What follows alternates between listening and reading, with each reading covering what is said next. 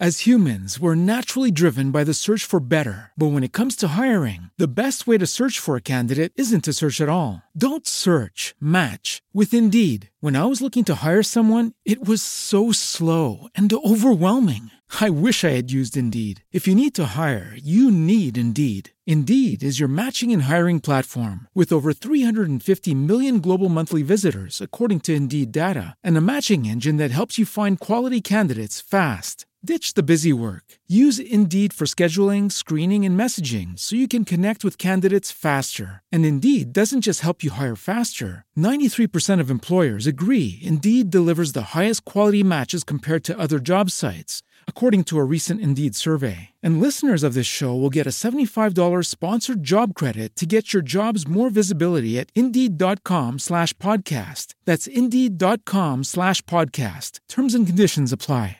It is Ryan here, and I have a question for you. What do you do when you win? Like, are you a fist pumper, a woo-hooer, a hand clapper, a high fiver? I kind of like the high five, but if you want to hone in on those winning moves, check out Chumba Casino. At ChumbaCasino.com, choose from hundreds of social casino-style games for your chance to redeem serious cash prizes. There are new game releases weekly, plus free daily bonuses, so don't wait. Start having the most fun ever at ChumbaCasino.com. No purchase necessary. VGW Group. Void where prohibited by law. See terms and conditions. 18+.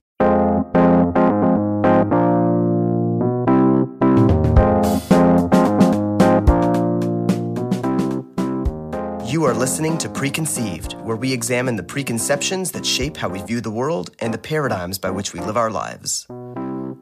Hey everybody, I'm Zale Mednick, and welcome back to another episode of Preconceived. People love to watch crime shows.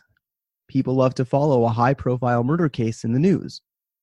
Perhaps society is so intrigued by crime because of the things it can reveal about the human condition. What leads someone to commit a crime such as murder? Do people who commit such crimes feel remorse? And how does the legal system respond to these crimes? How much weight is given to intent, premeditation, remorse, and prior criminal activity? What is it like to defend someone who has committed a crime? Brian Greenspan is one of the most prominent defense lawyers in Canada. He was president of the Criminal Lawyers Association in Ontario from 1989 to 1993 and was the founding chair of the Canadian Council of Criminal Defense Lawyers from 1992 to 1996. He was awarded the Douglas K. Laidlaw Medal for Excellence in Oral Advocacy in 2002 and received the G. Arthur Martin Medal for contributions to criminal justice in Canada in 2010. He was the Bora Alaskan Distinguished Lecturer in 2018 and the Milvain Chair in Advocacy in 2020. In 2020, he received the Toronto Lawyers Association Award of Distinction. He has been recognized in the International Who's Who of Business Crime Lawyers and the Best Lawyers in Canada since their inception, and is a Band 1 leading individual in white-collar crime in Chambers, Canada. He was named one of the 25 most influential lawyers in Canada by Canadian Lawyer Magazine in 2010, 2013, and 2018. Brian, you are very, very qualified. Well, actually, I'm humbled by the introduction. At the same time, it's been 46 years in the practice of law, and over that time frame, I've had opportunity, at least, to be in court thousands of times and participated in appellate law across the country and in trials across the country. Well, I appreciate you taking all that experience and chatting with me today. I'm excited about it. Like I said at the beginning, it's a topic that really interests a lot of people, as you can just see based on in entertainment, people watching crime shows, right? No question about it. Although we sometimes are misled by American justice and the nature of American justice, we are distinct. Although we have commonalities between the United States and Canada, there are great distinctions as well in terms of how we approach both trial advocacy and how we approach the issues of guilt or innocence. What do you think what are the biggest differences you see between the two? Well, they have a unbelievably punitive system, a draconian system in terms of punishment and penalties. We have a much more, I believe, civilized and European tone to the way in which we address crime and the realities of crime, the realities of rehabilitation, and what it means to punish and what it means to remediate those that engage in some criminal misconduct. The United States, and this probably will surprise many, is the most over-incarcerated community in the world. Generally speaking, if we run the gamut of punishment, Japan is always on the low end, somewhere around 60 or 70 people incarcerated per 100,000 in Japan. We then go to mid-Europe and see 80, 90, 95 people per 100,000 incarcerated in Italy, Germany, and France. We get a little bit higher when we get to the United Kingdom, to about 130 per 100,000, and we're in line with Britain. We're somewhere usually between 115 and 135 persons per 100,000 incarcerated. You then move to South Africa, where one would have thought it would have been a high number, 300, 325 per 100,000. Russia, almost 600 per 100,000. The United States has repeatedly had in excess of 750 people per 100,000 incarcerated in their country. And Texas reaches approximately 1,000 per 100,000. I've often said in legal gatherings of perhaps a crowd of 500 that in Texas, at least a couple of people in the audience, especially an audience of lawyers, would likely be in jail in Texas.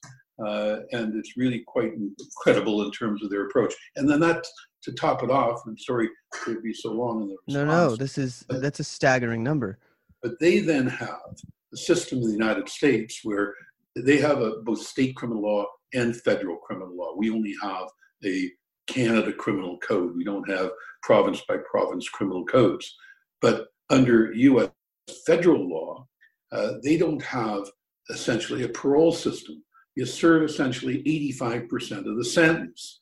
In Canada, we have eligibility for parole at 1/3 and statutory release at 2/3, still under supervision in the community. And there is that middle third that's at the discretion of the parole board.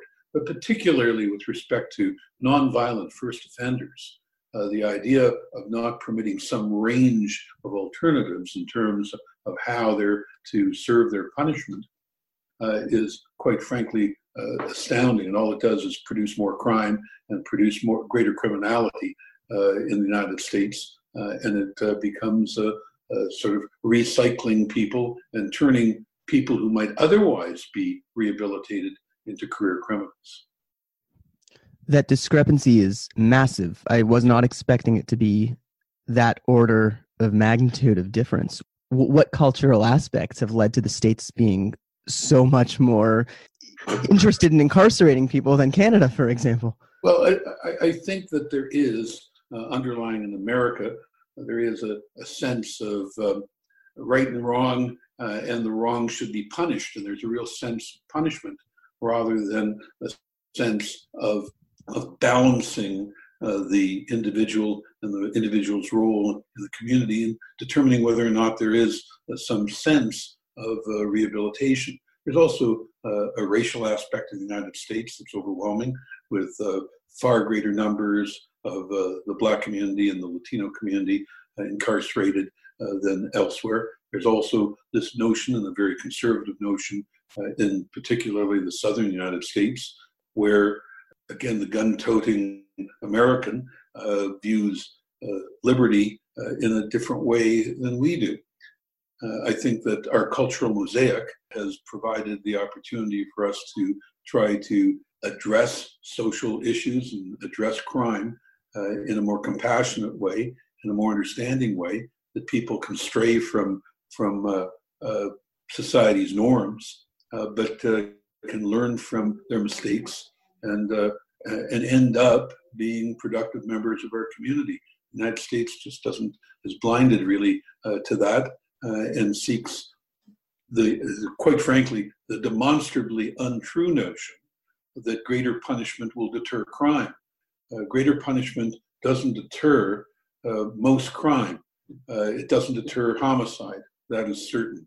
It doesn't deter certainly crimes that don't require you to think about it and engage in it. It may have some moderate deterrent effect on crimes such as fraud, crimes such as, but then you're dealing, generally speaking, with white-collar crime, which is usually the nonviolent first offender crime, the likelihood of being caught is the greatest deterrent of all.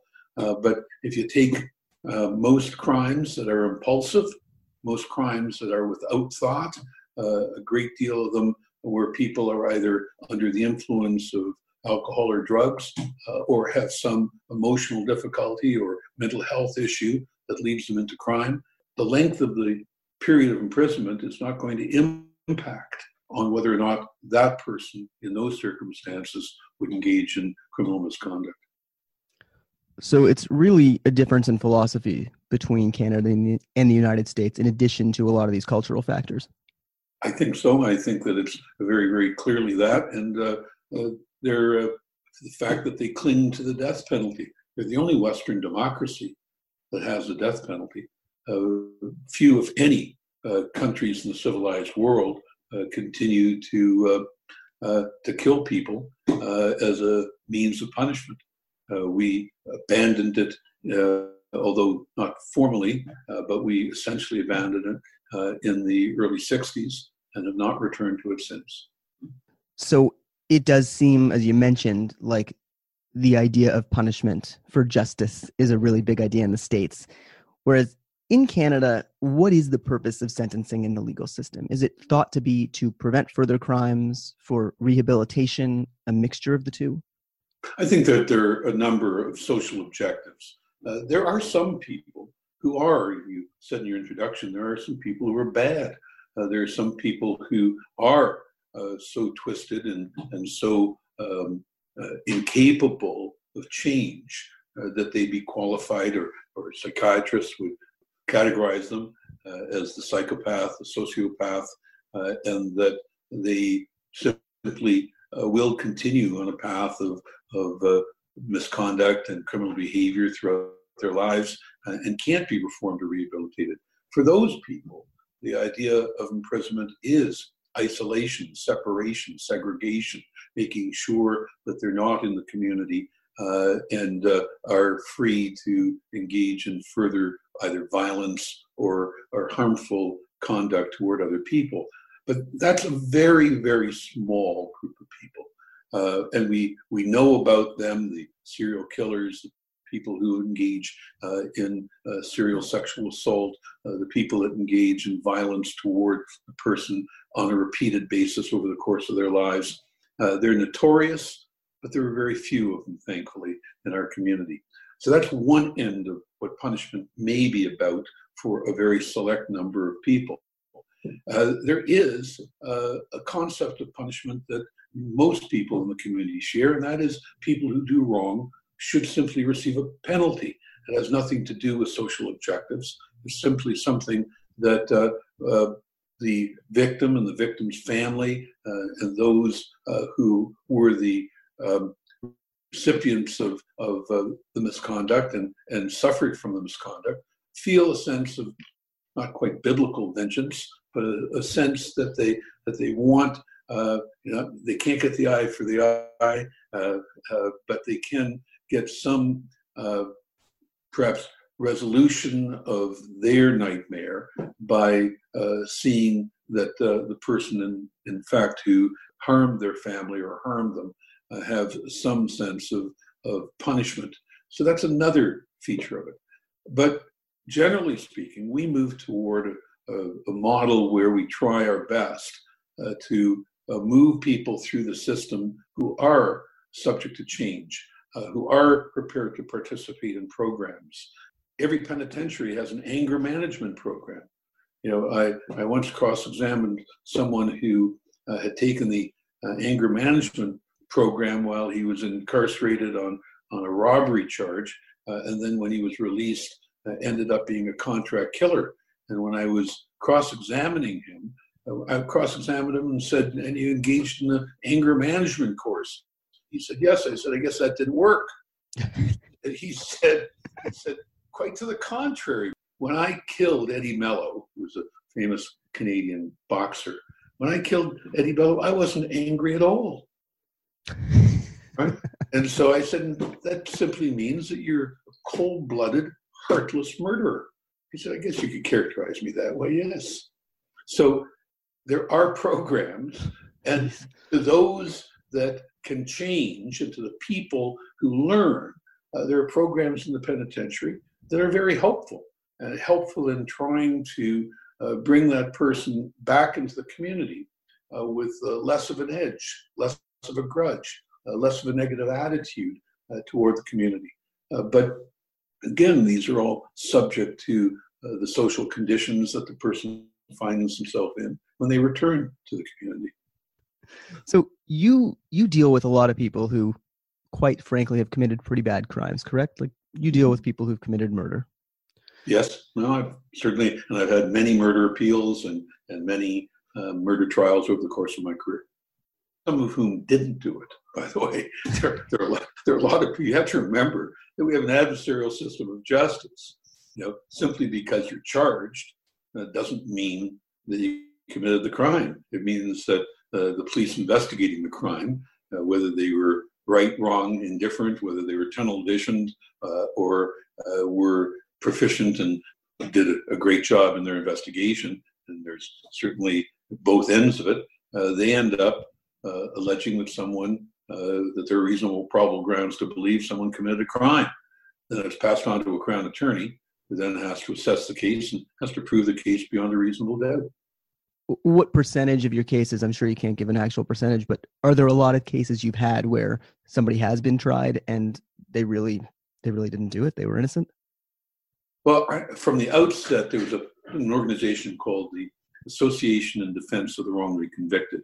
And I was on the original board, and now it's become Innocence Canada. And I'm on the foundation board now with several retired judges and business people in the community who are committed to trying to assess people who claim to have been wrongly convicted. Generally speaking, the cases that we review are cases of homicide where people are serving life sentences. And I don't remember the last count, but we've had at least, I think, 18 to 20 people exonerated, people who spent decades incarcerated on murder convictions who were found to have not been guilty. Some of them are well known in terms of the community and were well publicized, others not so much. So those are on the murder convictions that we find DNA evidence that can now be uncovered and can exonerate people, or people recanting their claims that they observed people, that they were intimidated by the police or intimidated by their social group into making false claims, and that then ends up exonerating people in the future. But those are on the most serious of crimes. We can only imagine how many people in the Ontario Court of Justice at Old City Hall who are facing minor offenses where they say, I didn't do it, or I wasn't that person, or here are the circumstances, it was never my intention to do anything wrong. How many of those people are convicted and burdened with a criminal record for a considerable period of their lives, and that impacts on their ability to be employed, impacts on their ability to go about their lives in a productive way. So I can't put a number on it, but are there serious examples of wrongful convictions in our community? Of course there are. No system is perfect. No system convicts all the guilty, and no system acquits all the innocent. And on some level, the number doesn't even really matter, because as long as it's not zero, it's important that you don't want anybody serving a sentence for a murder crime or any crime that they didn't commit. That's right. That's right. I imagine one of the most popular questions you get is, how do you grapple with defending people in cases where you do have a sense that they are guilty? I know the standard answer would be that everyone is entitled to have a defense. But do you find it challenging sometimes to defend somebody where you know that they have done something wrong and should be punished? Well, knowing that they've done something wrong there is a wide range of knowledge. So first of all, again, and I have a very romantic view of the role that the defense plays, and I hope it's not maudlin, but and is meaningful. I mentioned the adversarial process. Europe has an inquisitorial process where an investigating magistrate investigates the crime and at the end of the day decides whether or not the matter will be brought to trial. And by then, it's almost a foregone conclusion that there's a presumption of guilt because it's been investigated by an investigating magistrate. Here, the police lay the charge, pass it to the Crown. The Crown gets the information from the police and proceeds to attempt to establish a case beyond a reasonable doubt. In many cases, the person is guilty. And in the overwhelming cases of overwhelming guilt, the accused pleads guilty. Perhaps not to the offense that, or the original offense that was charged, perhaps a lesser included offense. Perhaps they were charged with 5 acts and they plead guilty to 2 or 3 of them. And they attempt to resolve what might be a range of punishment that's acceptable to them. So in the overwhelming number of cases of guilt, in fact, there is no trial. There may be an issue and dispute over what the punishment ought to be, but there's very, very frequently a negotiated resolution on guilty pleas. I don't know the number anymore. At one time, the number of guilty pleas were well into the mid 85, 87% of all charges led to some plea of guilty. So that takes a lot of those people out of the situation. Then you have those where you're going to trial. And there, most of the time, from a defense perspective, the client says they didn't do it. That wasn't me. Or if I did, here's what happened. That person attacked me, and I was only trying to defend myself when the gun went off.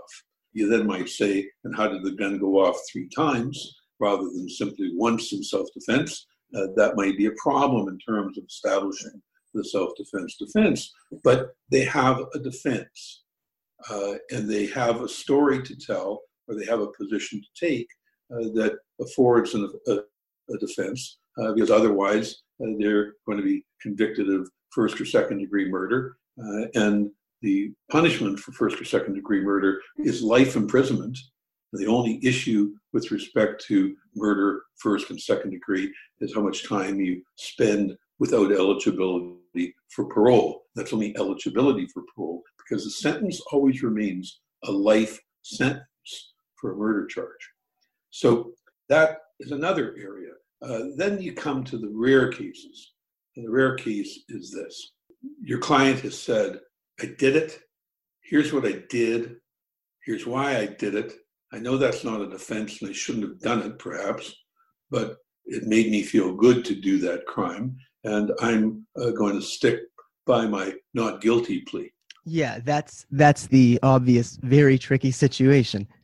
In those rare cases where your client has essentially confessed at least legal guilt, if not moral guilt, in terms of what happens. In those cases, the greatest challenge is this. You can't call the client to the stand and permit the client to mislead the court or lie in any fashion. So the question simply becomes, and this is a proper approach, the client isn't called to testify. The client doesn't give the client's version of events because the truthful version of events would lead to a conviction. What you simply are there to do is make the system work. And the system works when the prosecution can establish guilt based on the evidence that has been produced in the investigation, where the prosecution can prove guilt beyond a reasonable doubt. That should be the standard every case. If we don't hold the prosecution to that high standard of proof, then many cases will end up in wrongful convictions. So the role of the defense in those cases is in this combat, in this adversarial process where you knock heads. And what you do is you knock heads by having both sides present their case in an effective way as possible. Let's go one step further on that. A person says, I saw Mr. Smith, the accused, pull a gun out of his pocket and shoot Mr. Jones. Mr. Smith, the accused, says, well, that may well have happened, but I want to I want to plead not guilty. So then the dilemma becomes even more complex, because when the person who allegedly witnessed the shooting gets on the stand, how do you cross-examine that person when you know that that person is in fact telling the truth? So you're permitted to do certain things in a limited way. You certainly can't suggest they're lying, and that would be wrong, and that's unethical, improper, it's unprofessional. But you can certainly say, and what was the lighting like? And for what period of time did you have that opportunity to observe? Was it in a shadow? From what perspective did the person come at the other person? You can certainly cross-examine as to the circumstances surrounding the observation as you could in any other case. The fact that they've got it right is something for the jury and the trier of fact to decide. That line of questioning is reflective of the kind of investigative work you're doing behind the scenes, I guess, Yes. In terms of what kind of story are we trying to create? You're not trying to fabricate a new story. Somebody else did it. This is that person. Obviously, that's unethical. You're trying to say the situations in which you've come up with your evidence perhaps are more muddied than are being presented here. That's right. That's right. Is it challenging in those cases, though, when you do know somebody's done it? I know that's, like you said, not the most common situation. I must say, in 46 years, I've never had to come to the really hard choices as to walking that line and making sure the tightrope doesn't permit me to fall over into the area of impropriety. I've never had an ethical issue in terms of the questions I have to ask and was permitted to ask. Yeah, I think that's a really big preconception that a lot of people have. It's that in most of these criminal law cases, the defending lawyer knows I'm defending somebody who is wrong, and I know they've told me in secret I'm guilty, but you better tell them that I'm innocent and prove that I did not do it. And that is really, in most cases, not the situation that's true. No, that really is, that's the theoretical preconception that really doesn't bear out in a practical way. I also like what you said there about the system needs to work and you need to trust the prosecution. In order for this whole system to work, you can't just say, well, we're going to drop the defense here. You need to say, yeah, we're going to have our defense. There are limits on what you can say in the defense, but we're going to have our defense, but we're also going to, in this case, rely more on the fact that the prosecution in our current system should be able to prove their case if it is the verdict that is true. Every time out. And it should be relentless. It's the relentless pursuit of the fundamental principles of justice, that you have a prosecution that is burdened with this high standard. In civil cases, it's on the balance of probabilities. In criminal cases, it's proof beyond a reasonable doubt. So what's the process like of first interacting with a client? Do you meet them in a room and kind of just say up front, listen, I'm your lawyer, I'm here to defend you, but you need to put all your cards on the table and be honest with me? No, that's not the. That's why I'm not a lawyer, right? Oh, I tend to be a little bit more circumspect. I'm not. This isn't the confessional, and there isn't a screen between us. Certainly, I try to tell them about solicitor-client, attorney-client privilege. That these are confidential discussions and confidential communication. But I tend not to say, "What's your story?" I tend to have a question and answer. I'd like to know background of the person. I want to know where this allegation fits in. I want to know what good things they've done, and as well what bad things may have happened to them previously. I want to know on the night of the incident, because I'm going to know the incident because there's a charge. Where were they earlier in the day? What did they do earlier in the day? What brought them to that place?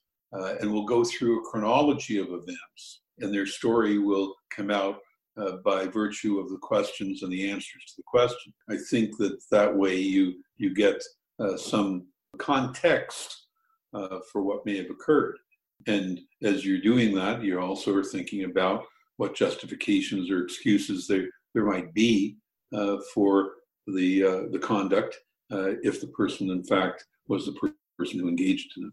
Do you find that people often need a lot of prying, or by the time they get to you, and you mentioned before, usually they will be honest with you about a guilty charge and often will plead guilty. Do you find that they often need a lot of prying, or do you find that people just kind of open up, or does it really vary? I think most people are pretty candid with their lawyers. I think, have I been deceived in the past? Sure. But I think it's a handful.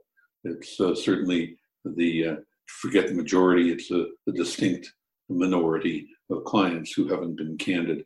Usually there may be some generalized areas where they are absolutely transparent, and then when you get close to the problem, they may close up a little bit, and quite frankly, they're entitled to. We're not in a confessional. We're there to present one side of the issue. The prosecution presents the other side of the issue, and a neutral arbiter, whether it's a judge or a jury, they're the decision makers. They're the ones that decide whether the standard of proof has been satisfied. So I want to shift a bit to some of the lessons you've learned from your time dealing with people who are in these situations. In general, in your encounters with criminals who've committed the act, this is a very general term and I don't even like it, but do you find that people are bad people doing bad things, or do you find that there are people who have made some bad decisions and have remorse afterwards? I think the overwhelming number of people that I've dealt with who in fact committed crimes were very remorseful for their involvement in crime, either personal circumstances, emotional upset, spur of the moment bad decisions and poor judgment, and sometimes simply lack of emotional control over what they may have done lead to criminal activity. Now there are people who are moved by the opportunity to make quick money. The serious drug trafficker doesn't usually justify their drug trafficking by saying that drug trafficking should be legal and that we should all be able to enjoy whatever narcotics we want to enjoy, and whatever unlawful substances are unlawful should not be unlawful. They're not usually social crusaders. They're people who take the opportunity to make money based upon the fact that something is illegal, and they're intentionally breaking the rules for commercial gain. So that's an area where it may well be that sentences may impact upon the attractiveness of being a drug trafficker. So some people would argue that that is an area where deterrence may work to some extent, because then the person has to know that they're taking significant risk of a significant sentence if they engage in that commercial activity. So that's one example of people who intentionally engage in crime. But quite frankly, the overwhelming number of homicides are situational. They're not targeted. There are some, obviously, and there are gangland hits, and there are people who are contract killers. But if you take a look at the murder rate, and you take a look at how many fall in that category, that's the distinct minority. They're the ones that get perhaps the greatest amount of attention in the press, but there is within our community and within our society, for instance, a core number or core percentage of all homicides that are truly situational, and a lot of them domestic, where although there may be an abusive spouse and there may be somebody who resorted to violence in the past, the brutality of that relationship was seldom, if ever, meant to result in the death of the other person, even though, as socially reprehensible as the conduct short of death might have been, the death itself would have been and likely would not have been the plan or part of the intention of the person. There are very few intentional homicides, even spouses. Most of those are situational. So when you refer to situational, maybe this isn't the best word, but impulse. Yep. Are some of these crimes born out of impulsivity? I think certainly a lot of fights, a lot of assault situations, a lot of assault police, for instance, is a classic impulsive situation. Nobody really intends, as they're being arrested, to lean back and slug a police officer. Most people, if they thought about it, would know what the consequences of doing that would be. So it's usually either in an impulsive situation, person is being dragged out of a bar, they've had far too much to drink, they're irrational, they've been misbehaving, and all of a sudden they're handcuffed and dragged out. And the response can sometimes be reactive and impulsive.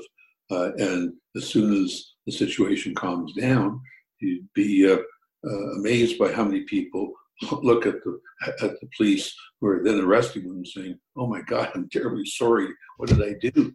That happens as frequently as not. So there are situations that are purely impulsive. I can recall a couple conversations where I've had with friends, none of us legally inclined. Sometimes I tend to, and I'm not trying to sound like I'm a good guy here, because that's not the case. I mean, I think I'm a good guy, but that's irrelevant to the point here. Oh, you're a good guy. Thanks, Brian. But there are times where I'll hear of a case where somebody does get drunk, for example, and does something really impulsive and stupid, and maybe even kills somebody. And I'm imagining that the intent was not to at all land where they did. And there's some people who look at that and say, well, you know what? It doesn't really matter. I don't care. The result's the same. They killed somebody. They should be treated the same way as anybody else, regardless of that intent. Or I might feel a little bit more sympathetic to those people because I think to myself, geez, they just made such a bad decision. And working with a lot of these people, where do you land on that? Well, again, there are different levels of intent, different levels of fault. Even when it comes to the tragic death of a person, you can have first-degree murder as a planned and deliberate murder, or a murder during the course of certain specified other offenses that lead to that homicide. Second-degree murder still has a level of intent, but it doesn't have as specific an intent requiring planning and deliberation, but it involves being engaged in the wrongful act and have the intent to cause bodily harm that is likely to cause death. Then there's a third level, and that's manslaughter. And that's very often the refuge for the person who had no intention to kill, but engaged in wrongful conduct that tragically and unexpectedly, in totally unanticipated way, led to the death. There are fist fights that are just fist fights. No knives, no guns. You have a fist fight. All of a sudden, you land a blow to the person's neck, and all of a sudden, the artery leading to the brain snaps, and all of a sudden you have a dead person on your hands who's bled out in a matter of seconds, where all it was a fist fight. And normally the fist fight would have led to, at most, an assault charge, perhaps a charge with assault bodily harm, and rather than facing a life sentence, he'd be facing either no period of incarceration at all, or a short sentence of imprisonment with respect to that assault that may have caused bruising in a black eye or some soreness and perhaps even a cut to the skin or something that was of a minor nature. So certainly that split artery that leads to death is totally unintended, and that's where manslaughter comes in. And how severe? Manslaughter is a full range of sentence. You can go from zero, literally, no imprisonment, to life. So it has the full range of punishments. Very frequently, that type of assault would be probably in the 3 to 5 year neighborhood in terms of punishments. And again, subject to parole and subject to statutory remission. But an unintended death in those circumstances, particularly if the other person was engaged in the fight. In other words, we're not talking about an unfair fight, we're talking about a fair fight. And during the course of that fair fight, something unexpected happens. So that is, I think, an appropriate example of a range of fault, a range of liability that has the same results. You can't simply reason backwards from consequences and then say every consequence deserves the same punishment. The consequence may aggravate the punishment, and the consequence may impact upon what is going to be the appropriate punishment. But the consequence isn't what was intended. The consequence is a fact, and a fact that's unavoidable.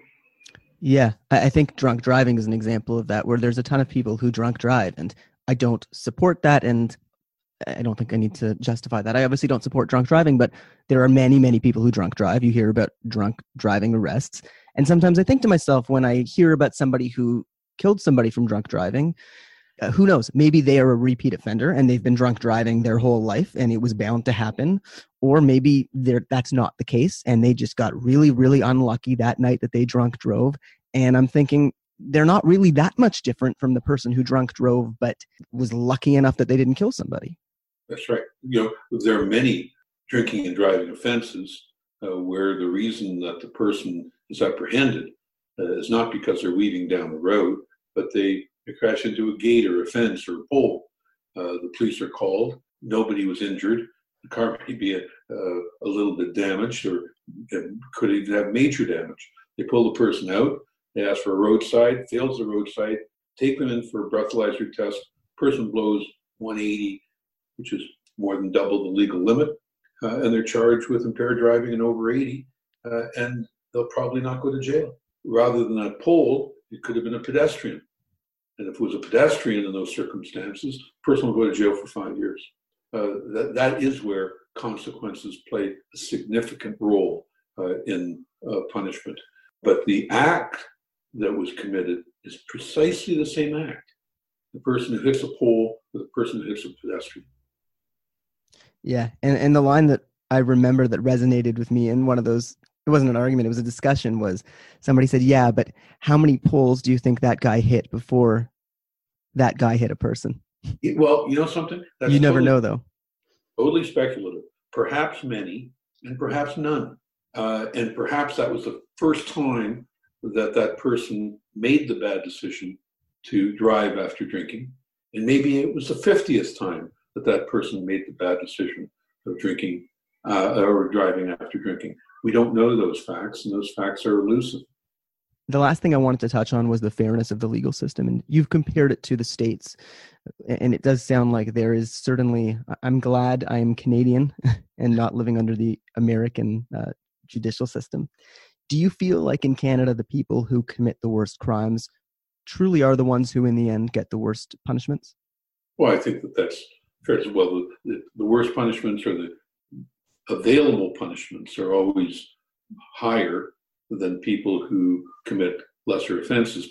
The reason I brought up that question there of do the people who commit the worst crimes really get the worst punishments, it's because when I did a podcast episode about a year ago with a criminal defense attorney in the States who deals a lot with capital punishment, and we were talking about that, and he said to me, the system is rigged in the States based on a lot of cultural things, a lot of which are related to race, and that in the States, it is not that if you commit the worst crime, you get the worst punishment. It's kind of like a lottery. And it sounds like in Canada, for the most part, first of all, we don't have capital punishment. And second of all, it sounds like maybe there are less prejudices and cultural factors that are negatively influencing that. I agree with that. Although we shouldn't be, I'm proud of our system, but it's not flawless. We still have a huge issue with respect to the over-incarceration of our Indigenous population. We still have a huge issue in terms of certain socioeconomic issues where we begin to have over-incarceration in disparate incarceration of, again, socioeconomically deprived members of our community and Indigenous members of our community. We still have a road to go to try to effectively balance off those prejudices and those disparities. Yeah, I think that's a really, really important point, because often we will talk about racial issues in the States, and it's as if there's nothing going on in Canada, whereas the issues you've highlighted are very real and often underreported in the media. Last question for you. If you were king of the world, which I'll try and help you achieve with all the power I have from hosting this podcast, if you had the full authority to make some changes in the legal system, what do you think is the one thing that would be your top priority to change? Top priority to change in the legal system. Not sure I have one. I have a number, but again, I think that procedurally we actually achieve on a day-in, day-out basis, we achieve a reasonable sense of fairness. I still think that the drive to incarcerate is wrong-minded. And I think that what I'd like to achieve is trying to educate people into understanding the objectives of punishment, the sense of the deprivation of liberty, how, quite frankly, the idea that 6 months behind bars is a kiss, and unless it's 6 years behind bars, it's not a meaningful punishment. The impact upon the person, the individual freedom of the person, and the future of the person is adversely affected not only for those 6 months or those 6 years, but generally speaking for the rest of their lives. And the social impact of incarceration makes people pariahs in their community. And we no longer have the burning the mark of Cain into one's forehead, but within their social setting, unless they are born into and only survive in a criminal culture, they will bear the mark of Cain for many, many years to come, and will have to prove themselves within the community before they become accepted within the community. I think that we should have a sense and an educational process that somehow removes the stigma of criminal conduct at an earlier stage. Brian, thank you so much for spending this time to me. I feel very honored that you're taking the time to chat with me on this podcast. You're articulate and extremely knowledgeable, and I could go on, but thank you so much. Where can people find you? Do you have are you on social media? Do you post stuff there where you want people to know that you exist virtually? Well, no. In fact, we're in the midst of revising our new website. We have an old website that is a little bit outdated, but we have Greenspan Humphrey Weinstein as our law firm, and we have our eighth lawyer joining us, which in criminal law is a large firm. Most criminal lawyers practice in association with each other.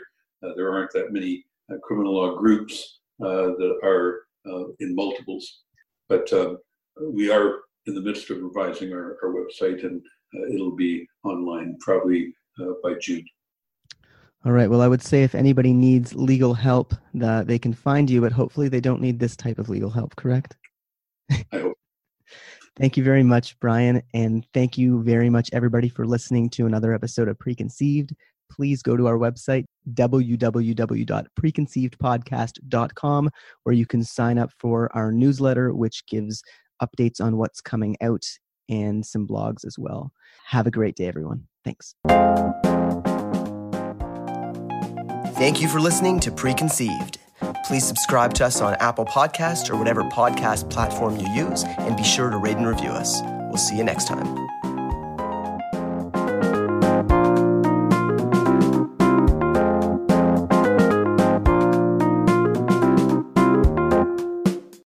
As humans, we're naturally driven by the search for better. But when it comes to hiring, the best way to search for a candidate isn't to search at all. Don't search, match with Indeed. When I was looking to hire someone, it was so slow and overwhelming. I wish I had used Indeed. If you need to hire, you need Indeed. Indeed is your matching and hiring platform with over 350 million global monthly visitors, according to Indeed data, and a matching engine that helps you find quality candidates fast. Ditch the busy work. Use Indeed for scheduling, screening, and messaging so you can connect with candidates faster. And Indeed doesn't just help you hire faster. 93% of employers agree Indeed delivers the highest quality matches compared to other job sites, according to a recent Indeed survey. And listeners of this show will get a $75 sponsored job credit to get your jobs more visibility at Indeed.com/podcast. That's Indeed.com/podcast. Terms and conditions apply. With Lucky Land Slots, you can get lucky just about anywhere. Dearly beloved, we are gathered here today to... Has anyone seen the bride and groom? Sorry, we're here. We were getting lucky in the limo and we lost track of time. No, Lucky Land Casino, with cash prizes that add up quicker than a guest registry. In that case, I pronounce you lucky. Play for free at LuckyLandSlots.com. Daily bonuses are waiting. No purchase necessary. Void where prohibited by law. 18+. Terms and conditions apply. See website for details.